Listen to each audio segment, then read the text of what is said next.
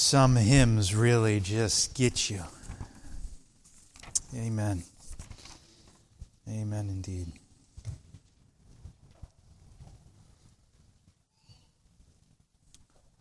My title is While You Have the Light. While You Have the Light. If you see in John chapter 12, please go to verse 20. We're just going to read through.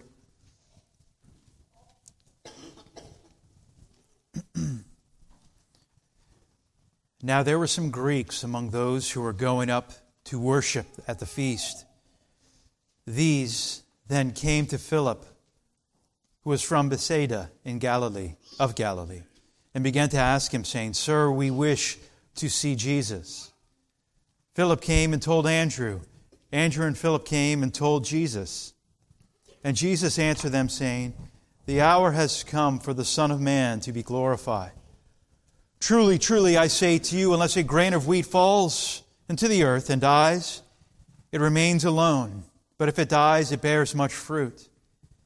He who loves his life loses it, and he who hates his life in this world will keep it to eternal life.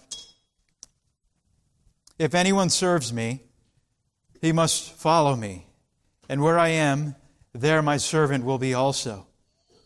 If anyone serves me, the Father will honor him. Now my soul has become troubled, and what shall I say? Father, save me from this hour? But for this purpose I came to this hour. Father, glorify your name. Then a voice came out of heaven. I have both glorified it and will glorify it again. So the crowd of people who stood by and heard it were saying that it had thundered. Others were saying an angel had spoken to him. Jesus answered and said, This voice has not come for my sake, but for your sakes. Now judgment is upon this world. Now the ruler of this world will be cast out. And I, if I am lifted up from the earth, will draw men to myself, all men to myself. But he was saying this to indicate the kind of death by which he was to die. The crowd then answered him, We have heard out of the law that the Christ is to remain forever. And how can you say the Son of Man must be lifted up? Who is this Son of Man? So Jesus said to them, For a little while longer, the light is among you. Walk while you have the light, so that darkness will not overtake you. He who walks in the darkness does not know where he goes. While you have the light, believe in the light, so that you may become sons of light. These things Jesus spoke, and he went away and hid himself from them. But though he had performed so many signs before them, yet they were not believing in him. This was to fulfill the word of Isaiah the prophet which he spoke. Lord, who has believed our report? And to whom has the arm of the Lord been revealed? For this reason they could not believe. For Isaiah said again, He has blinded their eyes, and He hardened their heart, so that they would not see with their eyes, and perceive with their heart, and be converted, and I heal them. These things Isaiah said because he saw His glory, and he spoke of Him. Nevertheless, many, even of the rulers, believed in Him.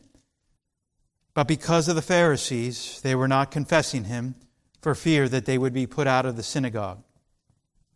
For they loved the approval of men rather than the approval of God. Before we get into our study, before we go to and start with these verses this morning, I'm going to read to you something from Charles Spurgeon. He says this, considering this text, considering this foretaste of the garden. He says, Our Lord passed through His passions in a kind of rehearsal before it came. He saw those Greeks who came to Philip, and whom Andrew and Philip brought to Him, and His heart was flushed with joy. This was to be the result of His death, that the Gentiles would be gathered to Him. That thought reminded him of his approaching decease. It was very near.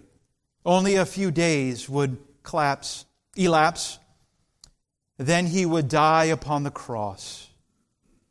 In anticipation of Calvary, His soul was full of trouble. Not that He feared death, but His death was to be a very peculiar one. He was to die the just for the unjust. He was to bear our sins in His own body on the tree. And His pure and holy soul shrank from contact with sin. To stand in the sinner's place, to bear His Father's wrath. This bewildered Him.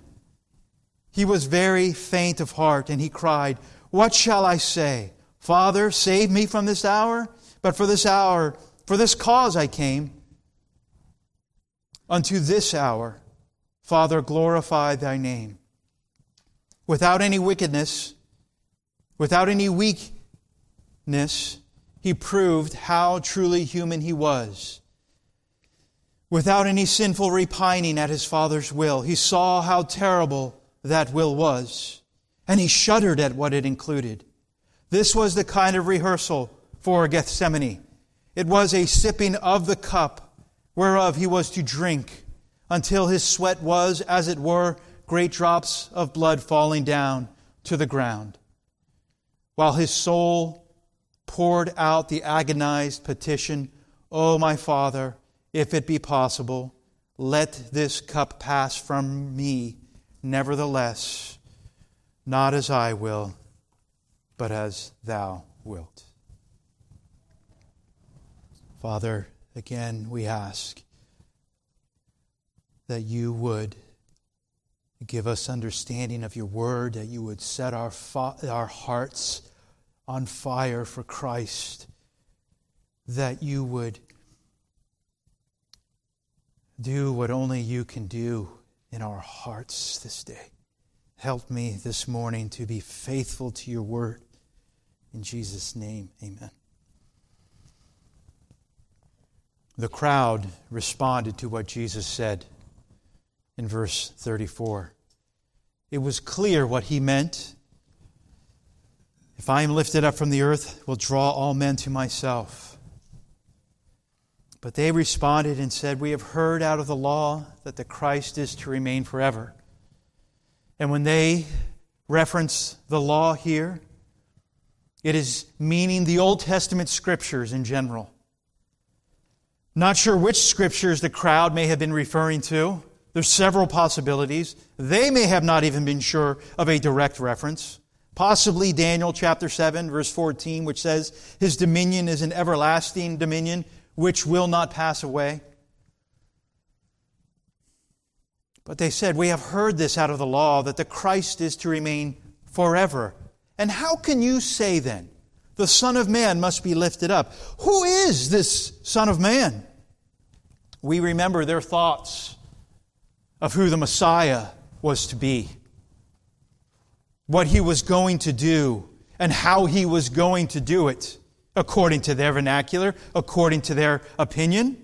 This did not line up with the Messiah that was in their midst. The crowd was still amped up over the triumphal entry. They were expecting Jesus to meet their expectations of a Messiah. But Jesus was not there to win a popularity contest, was He? He came to preach the truth, to fulfill Scripture, to glorify the Father, and to rescue the souls of men. Jesus speaks of His death when they were looking for a political or military conqueror. They already knew that Jesus was referring to Himself as the Son of Man. So when they asked this question here, who is the Son of Man? They wanted to know the function of the Son of Man. F.F. Bruce helps us here when he says the speakers or the crowd, they were right in some ways in what they had been taught from the law, in accepting what they had been taught from the law, as they were right in their inference from Jesus' words, but they were wrong in supposing that His words, as they understood them, contradicted the teaching of Scripture. And they were wrong because they failed to grasp that the Son of Man's being lifted up would be the decisive inauguration of Messiah's endless reign. Several points for us this morning to consider, all revolving or pointing to the light being Christ. Very simple for us in some of these points. First and foremost, walk in the light. Walk in the light. Jesus said to them, verse 35, "For a little while longer the light is among you. Walk while you have the light, so that darkness will not overtake you. He who walks in the darkness does not know where he goes." Now, Jesus, referring to Himself as the light, should not be new to us. We have seen this before. The Gospel of John, chapter 1, verse 4 and 5. "In Him was life, and the life was the light of men. The light shines in the darkness, and the darkness did not comprehend it." And John the Baptist came. He came as a witness to testify about the light, so that all might believe through Him. And then we see in John chapter 8, verse 12, recently we went through this text, maybe months ago it was. Jesus again spoke to them saying, "I am the light of the world. He who follows me will not walk in darkness, but will have the light of life." And then in 1 John chapter 1, verse 5 through 7, "This is the message we have heard from Him and announced to you, that God is light, and in Him there is no darkness at all. And if we say we have fellowship with Him and yet walk in darkness, we lie and do not practice the truth. But if we walk in the light, as He Himself is in the light, we have fellowship with one another, and the blood of Jesus, His Son, cleanses us from all sin." David said in Psalm 27, verse 1, "The Lord is my light and my salvation. Whom shall I fear?" Let that be a verse that is ingrained in our mind and stamped upon our eyelids. The Lord is my light. Lord, You are my light. Who shall I fear? What should I fear, O Lord? Jesus says to them first, "For a little while longer the light is among you." So that leads us to believe that there would be a time when light would not be among them. 4 times in these 2 verses, the light. There is a definite article and then light. This is referring to Jesus Christ. He referred to Himself previously as the light, as we just looked at, chapter 8, verse 12, and here He does as well. But only for a little while, He says to them, will the light be with you.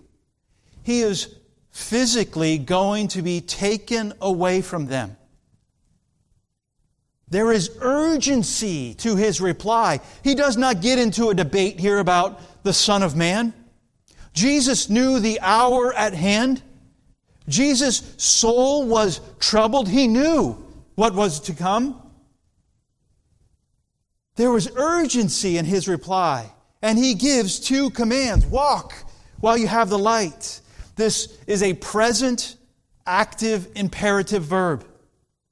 It's a command, and it is to keep on walking. It's not just one time I decided to walk after the light. It is keep on walking after the light. In the light. Walking in the light is following Jesus Christ, obeying His word, because you have been changed by the power of God, and you are continually being sanctified by Him.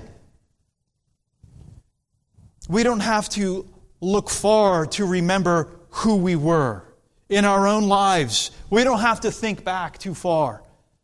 We don't have to go down memory lane.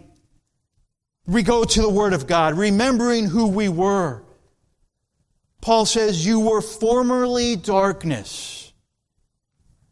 Not only did you walk in darkness, Christian, you were darkness. That described you, that described me. But now you are light in the Lord. So we are to walk as children of light. Those in a crowd Jesus was speaking to here were being called by Him to turn from darkness and to walk in the light. He says, walk while you have the light. Again, this urgency here. The light will be gone. Walk while you have it. Walk in the light. So that, he gives a reason, for this reason, so that darkness will not overtake you. So those who did not respond to what he said, to walk in the light, to follow the light, darkness would and did overtake them.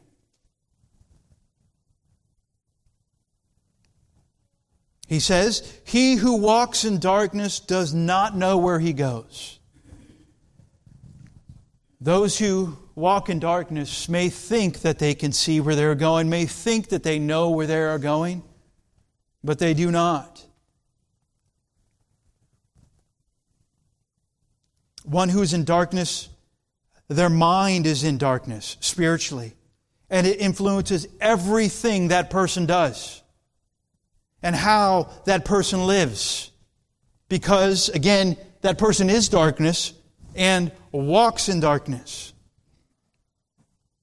Jesus was in their midst, the light of the world. And He was shining His light among men. He was illuminating among men. And He was telling them to turn from darkness, to turn to the light. Consider a lighthouse. There's many beautiful lighthouses up here in New England. Love seeing them. Don't necessarily want to go to the top of them. But it's a beautiful thing. You know you've seen them. But if you consider what they are there for, or why they were there in the first place, for ships out at sea, in darkness, trying to get to shore. And from far away they could see the beacon. They could say, oh, there it is. There's the light. And as they go closer towards the light, they see, oh, there it is. That's the way to go. That's the way out of darkness, is to follow that light. But what's the problem? If there's those on a ship say, well, we love darkness. We don't want to go to the light. We're going to stay here. That's how it is with those who are walking in darkness. They don't want that light. They could see maybe the light shining. They don't want it. They love darkness. And the light exposes that darkness. And so rather than going to the light and making it to shore, safe and sound, shipwrecked, spiritually speaking.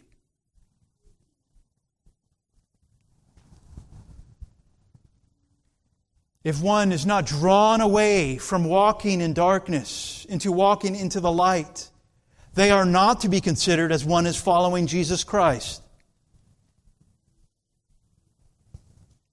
Notice the warning, so that darkness will not overtake you. When a person is offered light, and they reject it, and they reject it, and they reject it, the darkness becomes more intensified and more intensified and intensified. Walk in the light while you have the light. Secondly, believe in the light. Believe in the light. Jesus says, while you have the light, believe in the light, so that you may become sons of light. Again, there's the urgency here. Now, those of us who are children of God, who are sons of light, we say we already are light. Well, there's applications abound for us as well. Because we are to stay near the light, not go back out into darkness, are we? We were shipwrecked before.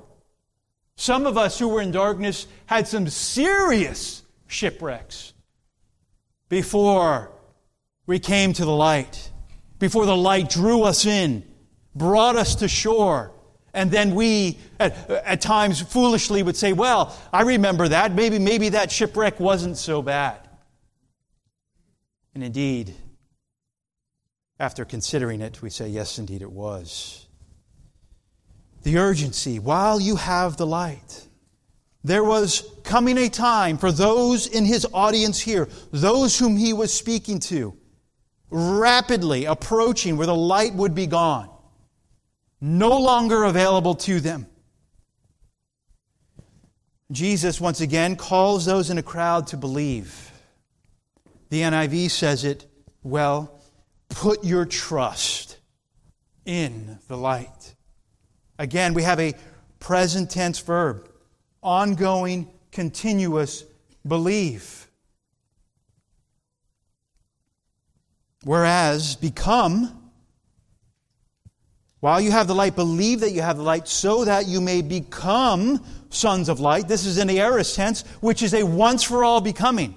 Keep on believing because you are a child of God, because you will become a child of God. Put your trust in Christ now so that you will become a son of light. We understand that one is either a child of light or a child of darkness. Right? There is no child of gray or whatever it may be. Light or darkness. Leon Morris says, sons of light are not merely people with slight interest in light. Listen to this. Sons of light are not merely people with a slight interest in light, saying, wow, that light it's great. I'm slightly interested in it. You know, maybe we have hobbies or something. Oh, that's a slight interest for me. Sons of light are not people with a slight interest in light, but those whose lives have been so revolutionized that they may be characterized with reference to light. One cannot be a follower of Jesus, the light of the world, and be half-hearted about the light, he says. You know, in Matthew, Jesus calls us the light of the world. Christians, light of the world. When a person believes in Jesus Christ, as Christ calls them to believe, they will not walk in darkness. Absolutely will not walk in darkness as a way of life. 1 John 2, 3 through 6, I'll just read it for you. By this we know we have come to know Him, if we keep His commandments. The one who says, I've come to know Him, and yet does not keep His commandments, is a liar, and the truth is not in him. But whoever keeps His word, in him the love of God has been truly perfected. By this we know that we are in Him. The one who says he abides in Him ought himself to walk in the same manner as Jesus walked. Very simple for us this morning. To believe on Jesus Christ is to trust Him as our Lord and Savior and to follow Him. This means since Jesus is God, He demands worship and therefore He must be worshiped. And He's not calling us to worship Him our way, right? He calls us to worship Him His way. When people say, well, I'm going to worship God this way and do this and do that, God says, worship me this way.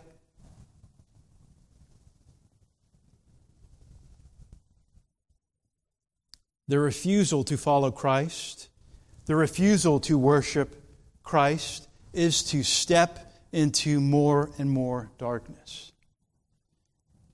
Consider a long stairwell into a dark basement.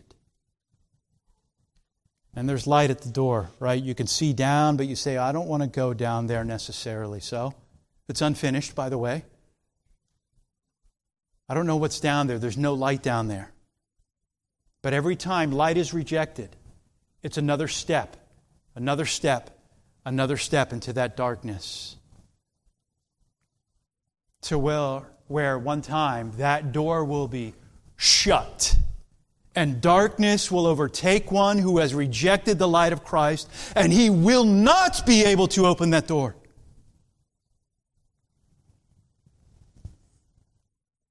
Look at the final part of verse 36.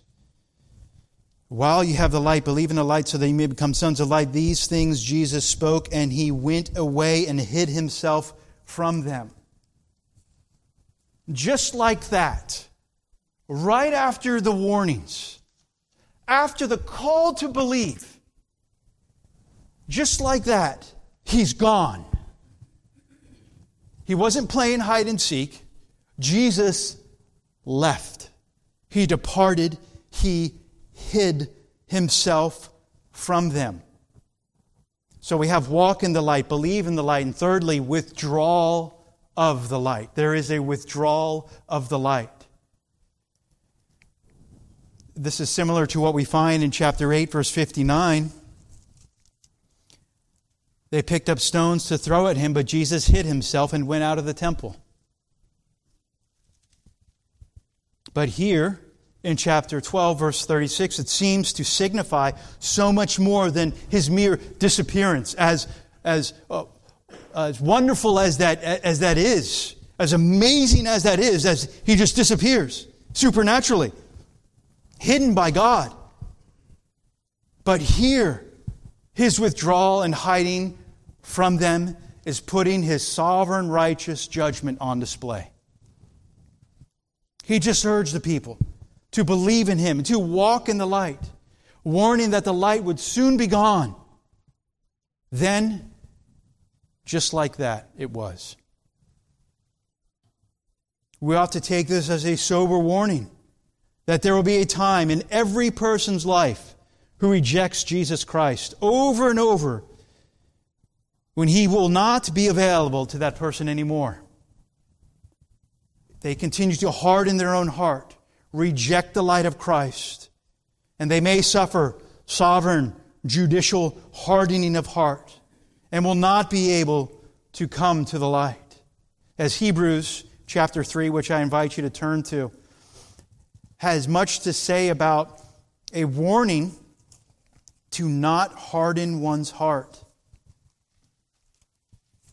We have gone to this text before, not too long ago.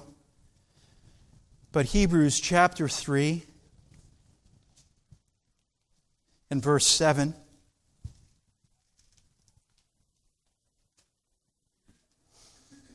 Therefore, just as the Holy Spirit says, today if you hear His voice, Hebrews chapter 3, verse 7, do not harden your hearts as when they provoked me, as in the day of trial in the wilderness, where your fathers tried me by testing me and saw my works for 40 years. Therefore I was angry with this generation and said, they always go astray in their heart, and they did not know my ways. As I swore in my wrath, they shall not enter my rest.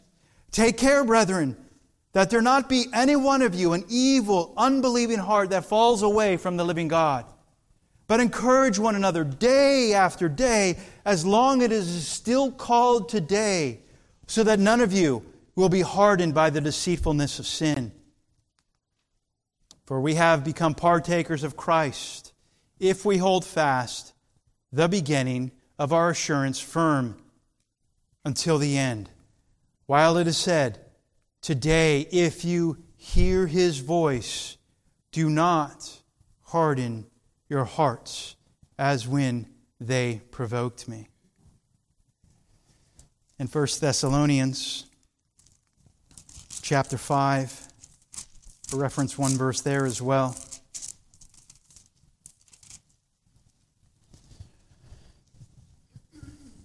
Chapter 5, verse 1, 1 Thessalonians. Now as to the times and the epochs, brethren, you have no need of anything to be written to you. For you yourselves know full well that the day of the Lord will come just like a thief in the night. While they are saying peace and safety, then destruction will come upon them suddenly like labor pains upon a woman with child, and they will not escape. But you, brethren, are not in darkness, that the day would overtake you like a thief. And you are all sons of light and sons of day. We are not of night, nor of darkness. So then, let us not sleep as others do, but let us be on alert and be sober. That is the exhortation for us, sons of light, children of God, to be on alert and to be sober, for He is, as it were, even right at the door. As we go back to John 12, we consider the hardening of one's heart.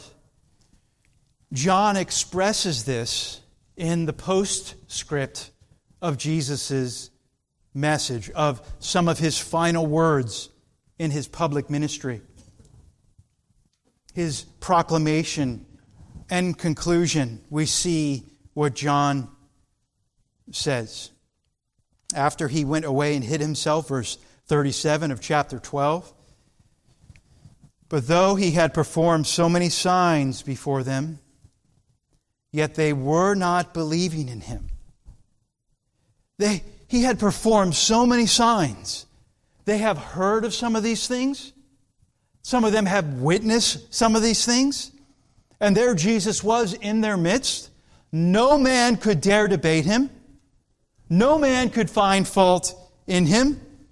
Yet they would not believe in Him. Why?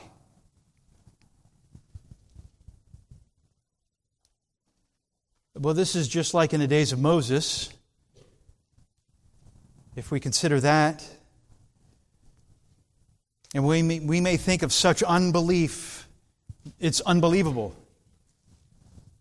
The Jews had the Old Testament. They had the Messiah standing right before them. They were unable to refute Him. They could not disprove His miracles. We would ask, how could they not believe? This large-scale rejection and unbelief. D.A. Carson suggests that there is ample evidence that the substantial unbelief of the Jewish people before the resurrection was a major hindrance to conversions of Jews after the resurrection. In other words, the Messiah was thoroughly rejected by so many. Why should we believe? Why should we listen to what He says? Well, Paul gives an answer to why this is in Romans chapter 9 and through chapter 11. Don't turn there. Study it up. But we also have the answer in our study before us this morning. We have it right here. The reasons why. Not to be surprised. Let us not be surprised that people would turn away from Jesus Christ. That people would grow hardened to the light. Most people in this world are not Christians. Most people in America are not Christians. And many people in churches in America are not Christians. So do not be surprised that there is a fourth point, rejection of the light.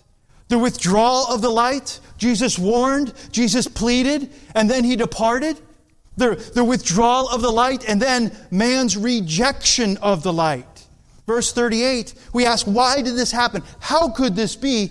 38 very plainly tells us, this was to fulfill the word of Isaiah the prophet. It was to fulfill Scripture,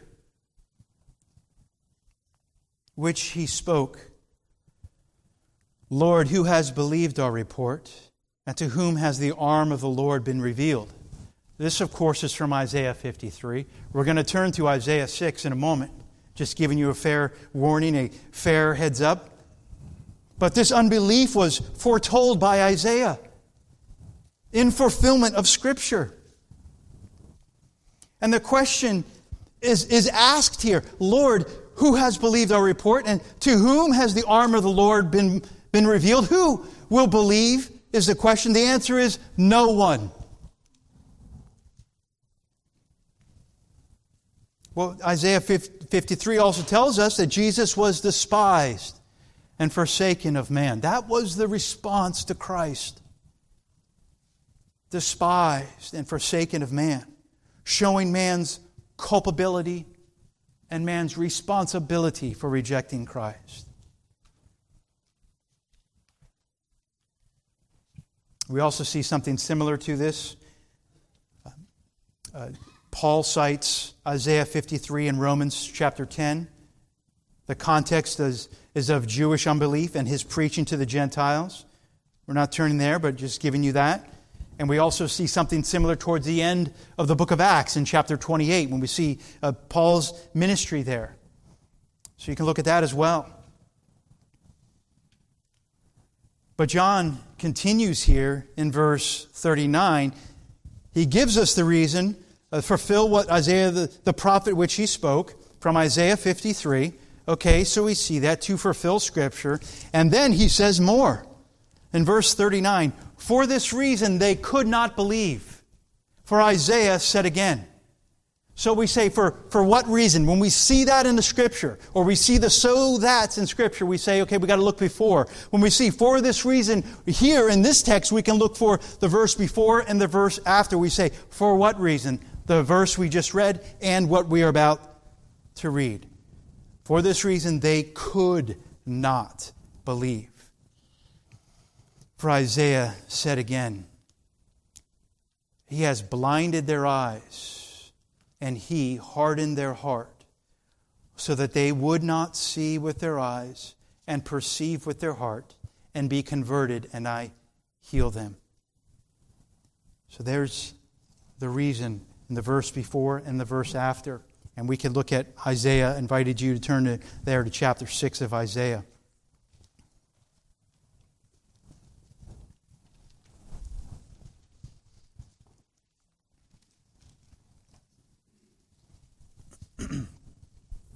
Isaiah had seen a vision of the Lord, the throne room. And I do not have... This is a study on its own, Isaiah chapter 6. This we could look at. This we could weep over. This we could pray over. This we could be convicted by. This we could study for weeks and weeks and weeks. Isaiah chapter 6, his vision. I'll just give you a brief outline of it. Isaiah had seen a vision of the Lord, the throne room, verse 1 through 4. Verse 5 through 7, God deals with Isaiah's sin as Isaiah sees his sin and deals with his sin. And then verse 8 through 10, the commission. Verse 11 is the question. Verse 12 through 13 are the results.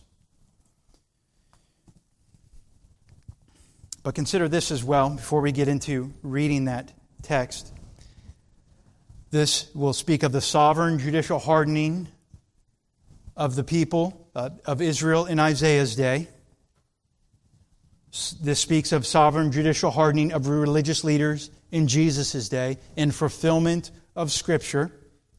And as an application, if we consider Romans chapter 1, verse 18 through 32, a sovereign judicial hardening of a people who continually reject Jesus Christ in our day. Isaiah had seen a vision. In the year, chapter 6, verse 1, in the year King Uzziah's death, I saw the Lord sitting on a throne. This Uzziah was a good king, reigned for 52 years. And he was gone. And Isaiah must have been mourning. Isaiah, knowing that this good king was no longer on the throne, but God was. When we consider our day, we consider, well, who's on the throne or who's ruling over which country or another country or whatever it may be. We say, oh no, who's on the throne now or who's leading now or who thinks that they're leading now. It doesn't matter. because Christ is on the throne. And that needs to be our story and our song. In the year of King Uzziah's death, I saw the Lord sitting on a throne, lofty and exalted, with the train of His robe filling the temple. This sovereignty, Him sitting on the throne, sovereign over all, exalted. The train of His robe. If you've ever seen a king or a queen and their robe goes very long, that's the train of their robe. The train of His robe filling the temple. There is no room for any other God. There is no room for anyone else. It is Christ on the throne. And then we see seraphim stood above Him, each having 6 wings. With 2 He covered His face, and with 2 He covered His feet, and with 2 He flew. Angelic beings standing or by Him, ready to serve Him. And then we have one called out to another and said, Holy, holy, holy is the Lord of hosts. The whole earth is full of His glory. This example of worship. Look at this. Meditate upon this scripture, brothers and sisters, when you come to church and say, oh, I want to worship the Holy One. Holy, holy, holy is He. I don't want to stumble in this place. I want to come in this place ready to worship God. Holy, holy, holy is the Lord of hosts. The whole earth is filled with His glory. Our hearts to be filled with this glory of Christ. And the foundations of the thresholds trembled at the voice of Him who called out, while the temple was filling with smoke. And Isaiah saw this, and he said, Woe is me!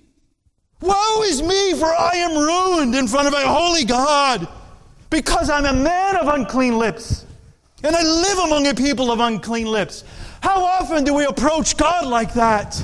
Rather than flippantly. How often do we come to church like that? God, this is who I am, but this is what You made me to be. I come here to worship You, Lord. For my eyes have seen the King, the Lord of hosts. Of course, we don't see visibly the King, but oh, we do when He has saved us. See the King's work in our heart and our lives. The Lord of hosts. Then one of the seraphim flew to me with a burning coal in his hand, and he had taken away, which he had taken away from the altar with the tongs. He touched my mouth with it and said, Behold, this has touched your lips, and your iniquity is taken away, and your sin is forgiven. Praise God, we are a forgiven people. His wrath is not upon us any longer.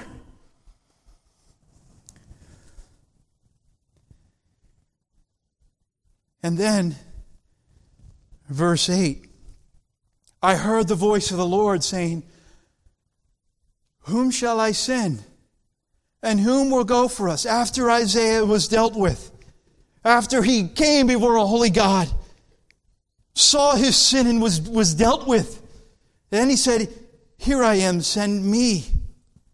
Willing, the point, willing to serve God God's way. Willing to serve the Lord His way. And he said to Isaiah, Go and tell this people, here is our text. Keep on listening, but do not perceive. Keep on looking, but do not understand. Render the hearts of this people insensitive, their ears dull, their eyes dim. Otherwise they might see with their eyes, hear with their ears, understand with their hearts, and return and be healed. That's quite the task for Isaiah, isn't it? Go and preach, but they're not going to listen to you. Their ears are dull, their eyes are dim. But he would go anyway. Their rejection that we see here, what Isaiah wrote here, we see the fulfillment of that and it being quoted in John chapter 12. Why, we ask, what could God's sovereign purpose be for the hardening of the heart, specifically of the Jews here? Well, Peter has something to say about this in Acts chapter 2. We consider that.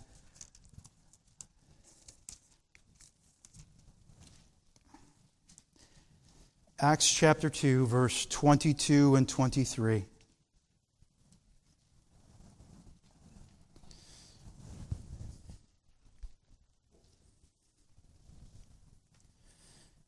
Again, the question, why? What could God's sovereign purpose be in hardening the hearts of people? Verse 22, Men of Israel, listen to these words. Jesus the Nazarene, a man attested to you by God with miracles and wonders and signs, which God performed through him in your midst. Just as yourselves know, this man delivered over by the predetermined plan. It was God's plan. And foreknowledge. It was because of God's foreknowledge. You nailed to a cross by the hands of godless men and put him to death. We see verse 36. Therefore let all the house of Israel know for certain that God has made him both Lord and Christ. This Jesus whom you crucified, the direct responsibility. Point being, the rejection of Jesus by the Jews here in John 12. What we read and how they treated Jesus and what they did with the Messiah in their midst. The rejection of Jesus brought the message of salvation to the Gentiles. Also, the hardening of one's heart is a judicial response of God. J.C. Ryle says, God had given over the Jews to judicial blindness as a punishment for their continued and obstinate rejection of His warnings. The words, they could not believe. They could not believe. That should cause us to tremble. That should cause us really to weep. It should cause us as Christians to thank God that He has allowed us to believe. That He has caused us to believe. In His love, He has saved us. So now that we believe and we are sons of light. And it should also cause us to pray for those without Christ while there is still hope for them. While they are still breathing, we're still praying that they would indeed come to the light, Christ. In verse 41 in John 12, how do we know that this was Jesus as well in Isaiah chapter 6? Well, verse 41 clues us in. These things Isaiah said because he saw His glory and he spoke of Him. He saw Jesus and he spoke of Him. Fifth point for us, hide in the light. Hide in the light, not in darkness. Well, we say, how can you hide in the light? You'll be seen. Exactly. Hide in the light, Christ, not in darkness. We find a contrast between Isaiah, who saw the glory of the Lord, and those who were here in John chapter 12, who were in love with the glory of the world. So Isaiah saw the glory of the Lord. Isaiah saw a vision of Christ. He saw Christ. Here in John 12, Christ was in their midst. We read how Isaiah responded with what he saw. Here we see how they responded to Jesus and we see what they saw and what they said and what they thought. Verse 42. Nevertheless, many even of the rulers believed in him. But because of the Pharisees, they were not confessing him for fear that they would be put out of the synagogue. For they loved the approval of men rather than the approval of God. Now, I wrestled with this a little bit as far as how could they even be believers then? They believed, the rulers believed in him, but they did not confess him because of fear that they would be put out of the synagogue. They loved the approval of men rather than the approval of God. And I wrestled with that and I said, could these really be believers? I think so. Some of the rulers believed in Christ, but they would not publicly confess Christ. They loved the approval of men. To be put out of the synagogue meant to be an outcast. If someone was put out of the synagogue, which they feared, that was basically the end of your life as you know it around. It was basically, you cannot function here anymore. We will not deal with you anymore. You're an outcast. Might as well treat him as a leper. It's not like here, or somebody goes to one place, they could just go to another place. Or go to a church, go to another church, or whatever it may be. They couldn't just pick up and go. I submit to you, these were compromised, fearful men who were concerned what would happen to them if their faith, even as weak as it was at this point, was found out by the Pharisees. And there is a text that clues us into where they were in this text, if this is indeed true, what I am submitting here, that they were believers, fearful men, compromised. This would be early on in their walk. I mean, Jesus is right there in their midst. And wow, they're believing in him, but I'm not saying anything about it yet. Perhaps after the day of Pentecost, perhaps, as we find here in Acts chapter 6, verse 7, the word of God kept on spreading, and a number of the disciples continued to increase greatly in Jerusalem, and a great many of the priests were becoming obedient to the faith. And we say, well, maybe some of them were possibly in there as well. And we don't want to be too hard on these individuals here who were believing but were not confessing. We can sympathize with their concerns on some level. We may grapple with what would we do in their shoes. But it does not change the fact that Jesus calls his followers to follow him publicly and not in secret.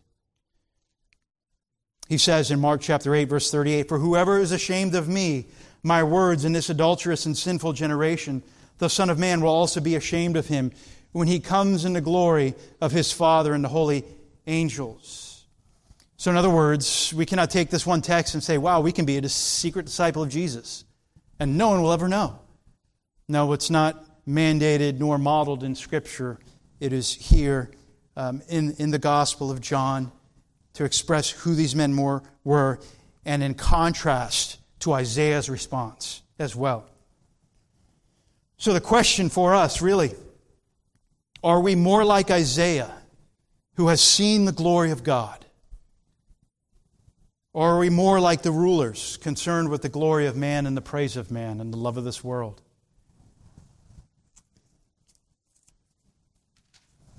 We're to walk in the light, believe in the light. Even as Christians, when we think there's times when we walk in the dark cloud over our head, so to speak, and we feel as if there's a withdrawal of the light. But Christ is still there. And he says, "Come to me." There's a rejection of the light, which we will continue to see. And we will continue to see a rejection of Christianity more and more and more. So we are to hide in the light and not in darkness. The light of the world, Jesus Christ, he endured the darkness that no man, that no one else could ever endure. This darkness was for the hours that it fell on the land when God poured out his wrath upon him. I submit to you that it was very complete darkness, perhaps. Complete darkness, couldn't even see. God's justice being satisfied. The punishment that we deserved was paid in full.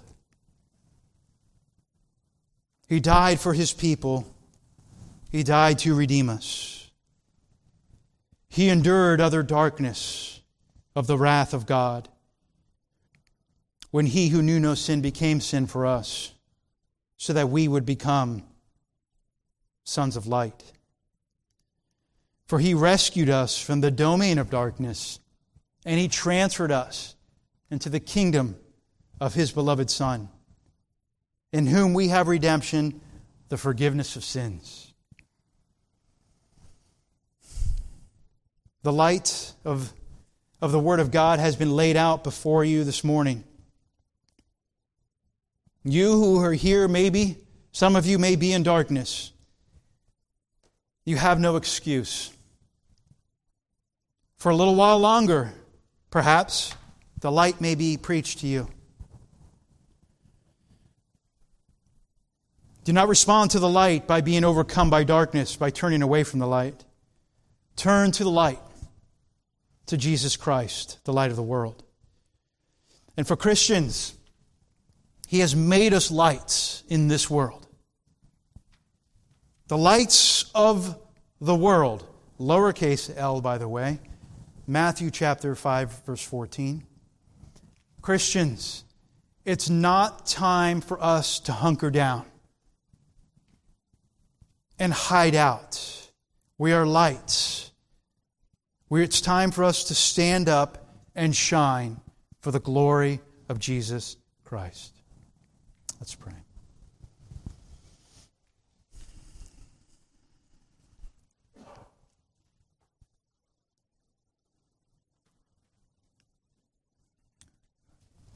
Oh God, thank You that You have called us children of light. You have made us light. We were darkness. Only Christ could pay our sin debt. Fully God, fully man, the sinless Savior, our Lord, our King. God, we pray that You would help us to continue to walk in the light. God, You have caused us to believe in the light. Help our unbelief, strengthen our belief. Thank You, O Lord, that You never withdraw Your light from us. You never leave us nor forsake us. And Lord, we all have people we know and love who continue to reject the light, continue to reject Jesus. God, impress these things upon our heart to continue to pray for our loved ones who do not know You, and that You would rescue them from darkness and transfer them to the kingdom of Your beloved Son. Lord, we ask that You'd help us to hide in the light, in Christ, in Your Word, in prayer, not in darkness. Whatever darkness we may be putting our foot into, Lord, or whatever it may be, shine brightly on that so that we may shun it and run to Christ. Give us a deep love for You, O God, and for Your people, and for the lost. In Jesus' name, amen.